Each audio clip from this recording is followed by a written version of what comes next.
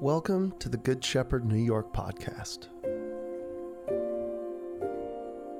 Good Shepherd New York is a community helping New Yorkers embody the love of Christ for the good of our neighbors.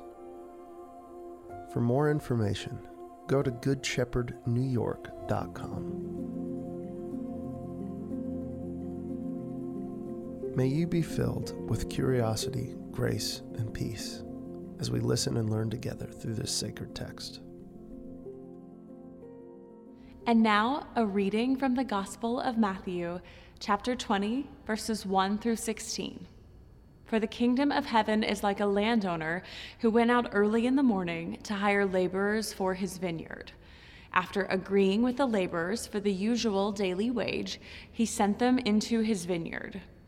When he went out about 9 o'clock, he saw others standing idle in the marketplace, and he said to them, "You also go into the vineyard, and I will pay you whatever is right."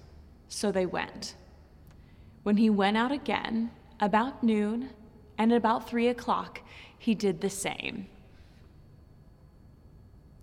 And about 5 o'clock, he went out and found others standing around, and he said to them, "Why are you standing here idle all day?" They said to him, "Because no one has hired us." He said to them, "You also go into the vineyard." When evening came, the owner of the vineyard said to his manager, "Call the laborers and give them their pay, beginning with the last and then going to the first." When those hired about 5 o'clock came, each of them received the usual daily wage. Now when the first came, they thought they would receive more, but each of them also received the usual daily wage. And when they received it, they grumbled against the landowner, saying, "These last only worked 1 hour, and you have made them equal to us who have borne the burden of the day and the scorching heat." But he replied to one of them, "Friend, I am doing you no wrong. Did you not agree with me for the usual daily wage? Take what belongs to you and go. I choose to give this last the same as I give to you. Am I not allowed to do what I choose with what belongs to me? Or are you envious because I am generous? So the last will be first, and the first will be last." The Gospel of our Lord. Praise to you, Lord Jesus Christ.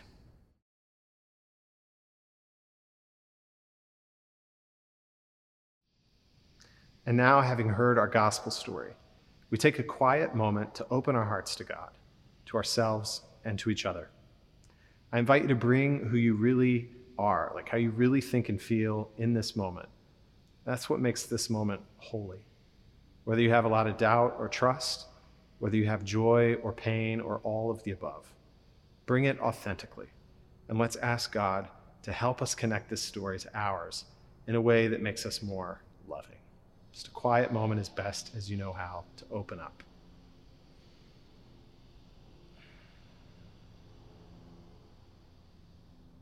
As we take this quiet moment, simply breathe in God's love and imagine God's presence filling your entire being, and exhale all anxiety and fear and anger.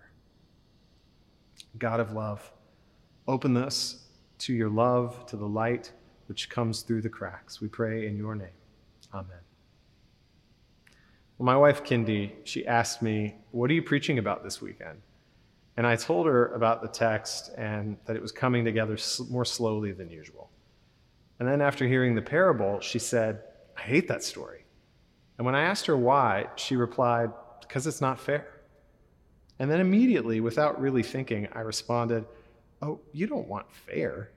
Our addiction to fair is what leads to the hell of our own making, because we all eventually fall short of the ideals that we hold out for the world and for ourselves. And the payment or the punishment that we're so quick to demand comes back around to bite us in the end." Now, how to reconcile that with our valid desire for justice, that's the crux. And then she smirked like a Jedi master to her Padawan who had just mansplained and said, "There's your sermon." So, thank you, Kindy. The story that Jesus tells today is one of surprising generosity. And in many ways, it's continuing to build out a world for us that runs against what we think we want, right? It runs against the business as usual mentality that we carry with us in our everyday lives. It runs against the calculations and the instincts of the world that we take for granted. This world, which Jesus is calling us out of, we could call it the world of debt keeping, or simply what Anand Giridharadas calls the market world. Our dilemma is that we often think we can solve our deepest problems without much real change in thinking or doing. Like, we're rarely truly open to transformation or to the new world that Jesus is inviting us toward through these parables. There are words attributed to Albert Einstein, and I think they get at the heart of the crux or the dilemma. Quote, "No problem can be solved by the same consciousness that caused it in the first place." End quote.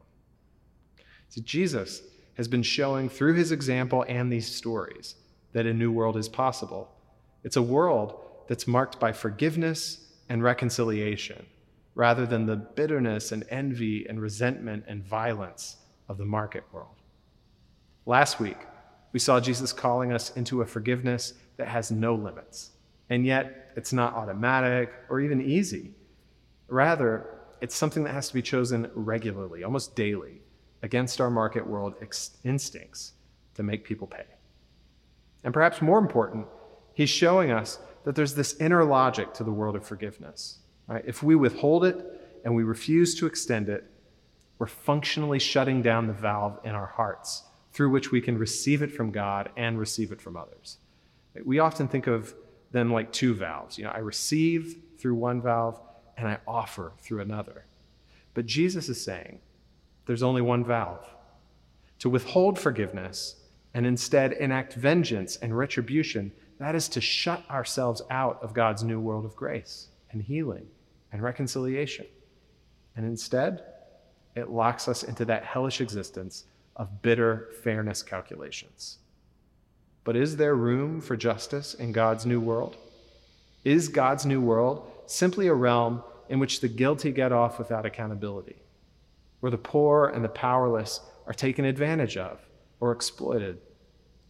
How do we reconcile this new world of grace and forgiveness that Jesus is exploring here, and that valid concern for justice that we all feel so deeply, and also seems to characterize the teaching and the life of Christ himself? Kindy was right. There's our sermon. So I'd like to begin by pointing out a very unique feature to these four parables which Jesus tells consecutively in Matthew's gospel.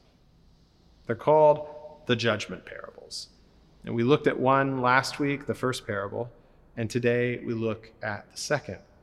Now, the feature I want you to pay attention to is that in each case, the main character is referred to explicitly as a man, a king, a man, a landowner, a man, a master. Jesus doesn't want us to cozy up to the main character and then uncritically assign divine attributes to their every move. Rather, Jesus wants us to see these men for what they are, wonderful and terrible. But there's an important truth that the story does want to reveal about God, but it won't be found by simply following the cues of the main character's every move. Right? We're going to have to dig deeper than that, unless we wind up with a monster God whose tyrannical rule mirrors our egos and our empires. Frankly, that's the God that I see described and depicted and worshiped by many in America right now. In the end, we're all tempted to this. It's convenient because it doesn't require us to change much. It simply requires us to get on its side. Jesus makes these qualifications of calling them a man because the similarity between the main character and God is often at one point only. And sometimes there's almost no similarity whatsoever, and we look elsewhere in the story for that God insight. Now, in today's story, we get one message loud and clear. God's world is not an achievement contest. That's the market world. That's the world that we've made from our ego deficits and our insecurities. The market world is the world of empire. It's of strength and metrics and control. Empire is the world that our egos require because they are afraid and insecure. It's the world that we create when we refuse to let go of control and let love be the center of our lives. Love, genuine love, is truly electrifying and intoxicating. You know this because you've tasted it. Love, in short, is enough. It's all we need.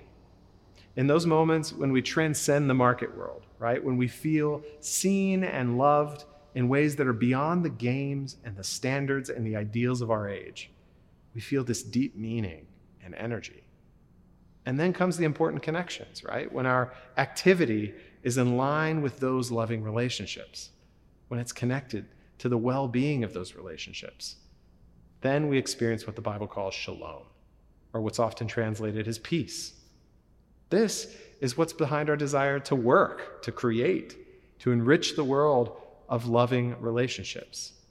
It's what we're hoping to restore when we take the risk of forgiveness and the risk of reconciliation.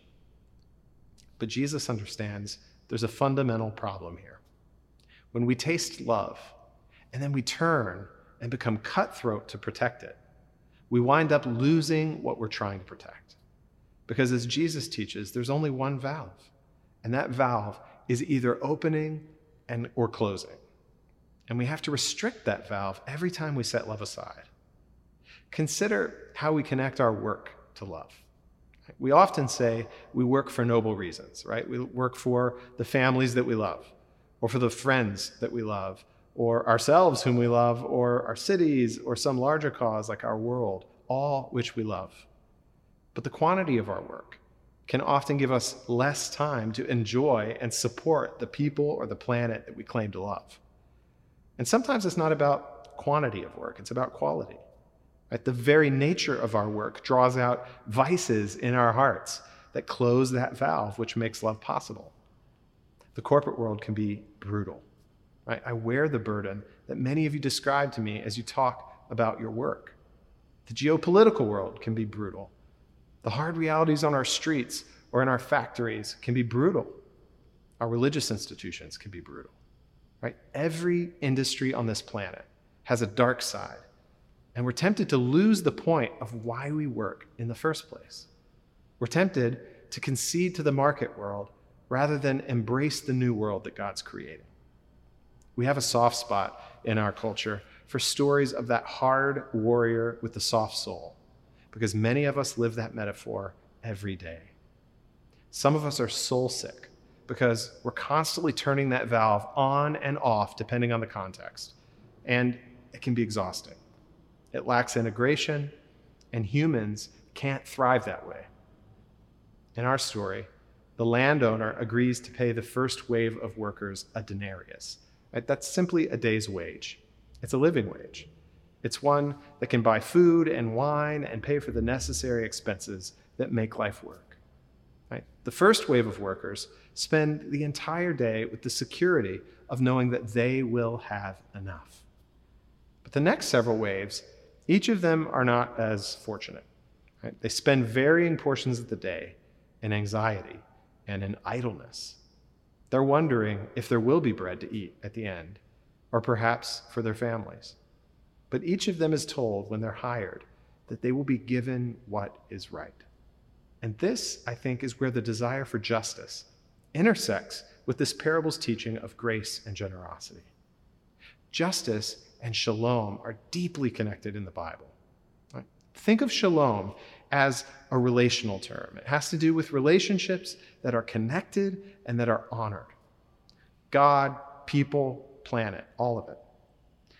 Every time a relationship isn't honored, right? Every time a person or the planet is exploited or taken advantage of or neglected, the fabric of shalom is torn. Now, in the Bible, justice is seen as the restoration of shalom, but this doesn't happen through an algorithm or a metric or a system. It can't be achieved by the market world. It is relational at its core. Now, this parable presents a story where every worker is given enough. Right? That's the truth of our world, and it's the axis upon which we can say this is right. The market world operates on a different axis. It introduces competition and meritocracy, and it adds always to our sense of what is enough. It tempts us to find significance or meaning in distinction or status. And we become addicted to that status or distinction. We feel entitled to it, much like the man at the end of the parable, grumbling that he was paid the same as the rest. Are you envious because I'm generous? Right? That's the question posed to the man at the end. The world that Jesus is calling us into is a world with a generous God who gives humanity in full measure exactly what we need: love. It's the great universal truth underneath all of our lives, and it's accessible to all. But in our addiction to distinction and status and the calculations that make that possible, we become entitled to forms of identity that are more than divine love. We become addicted to meaning that can never electrify the soul the way that love can. And so we wind up missing out on God's new world. The landowner tells the worker, take what is yours and go on. Right? God's new world invites us to take what is ours, the enough that God has given each of us, and move on. Right? Move on into the world with an open heart, with gratitude, to share and to connect and to be who God made us to be. Don't let envy rule you with its illusion that what you have isn't enough, and its addiction to comparison, which is the thief of joy. The only thing that can create true justice in our world is the human heart with the valve open. And when we get sucked into envy and comparison, we close off the valve. We undermine the very thing that we desire because of how we go about getting it. Right? Justice is the restoration of shalom. This is spiritual and it's material. And I'm afraid that many have made it exclusively material, and they lack the spiritual core to see relationships honored and restored, to see real reconciliation take place, rather than those seesaw moments of retribution and revenge. Because the spiritual core of love is lacking, accountability just looks like retribution, and justice becomes revenge. But others have made it exclusively spiritual, and they focus on the human heart and spirit to the neglect of material realities. They fail to see that everyone doesn't have enough, and that the reasons that so many have far more than they need is because they lack the spiritual core to be content with what is necessary and to live in mutuality and generosity with all. Now, you probably have a sense of which direction you're tempted.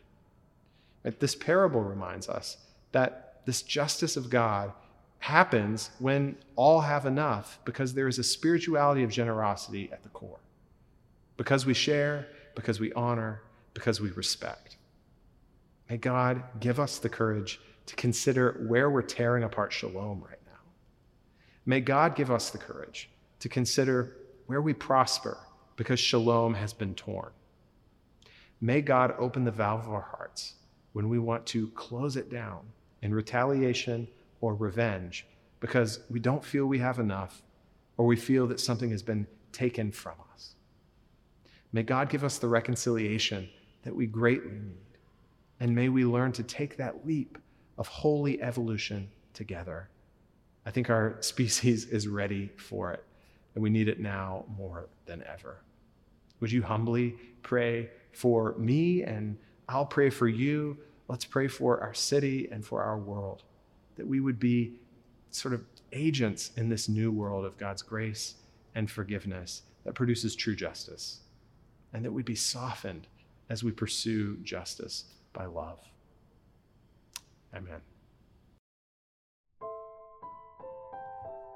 Thank you for listening to the Good Shepherd New York podcast.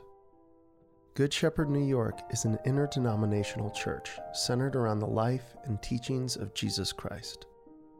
Our church is theologically rooted in the Apostles' and Nicene Creeds, but we welcome people of any or no religious backgrounds to participate in our community. If you would like to support us, please text Good Shepherd NY, all lowercase with no spaces, to 77977.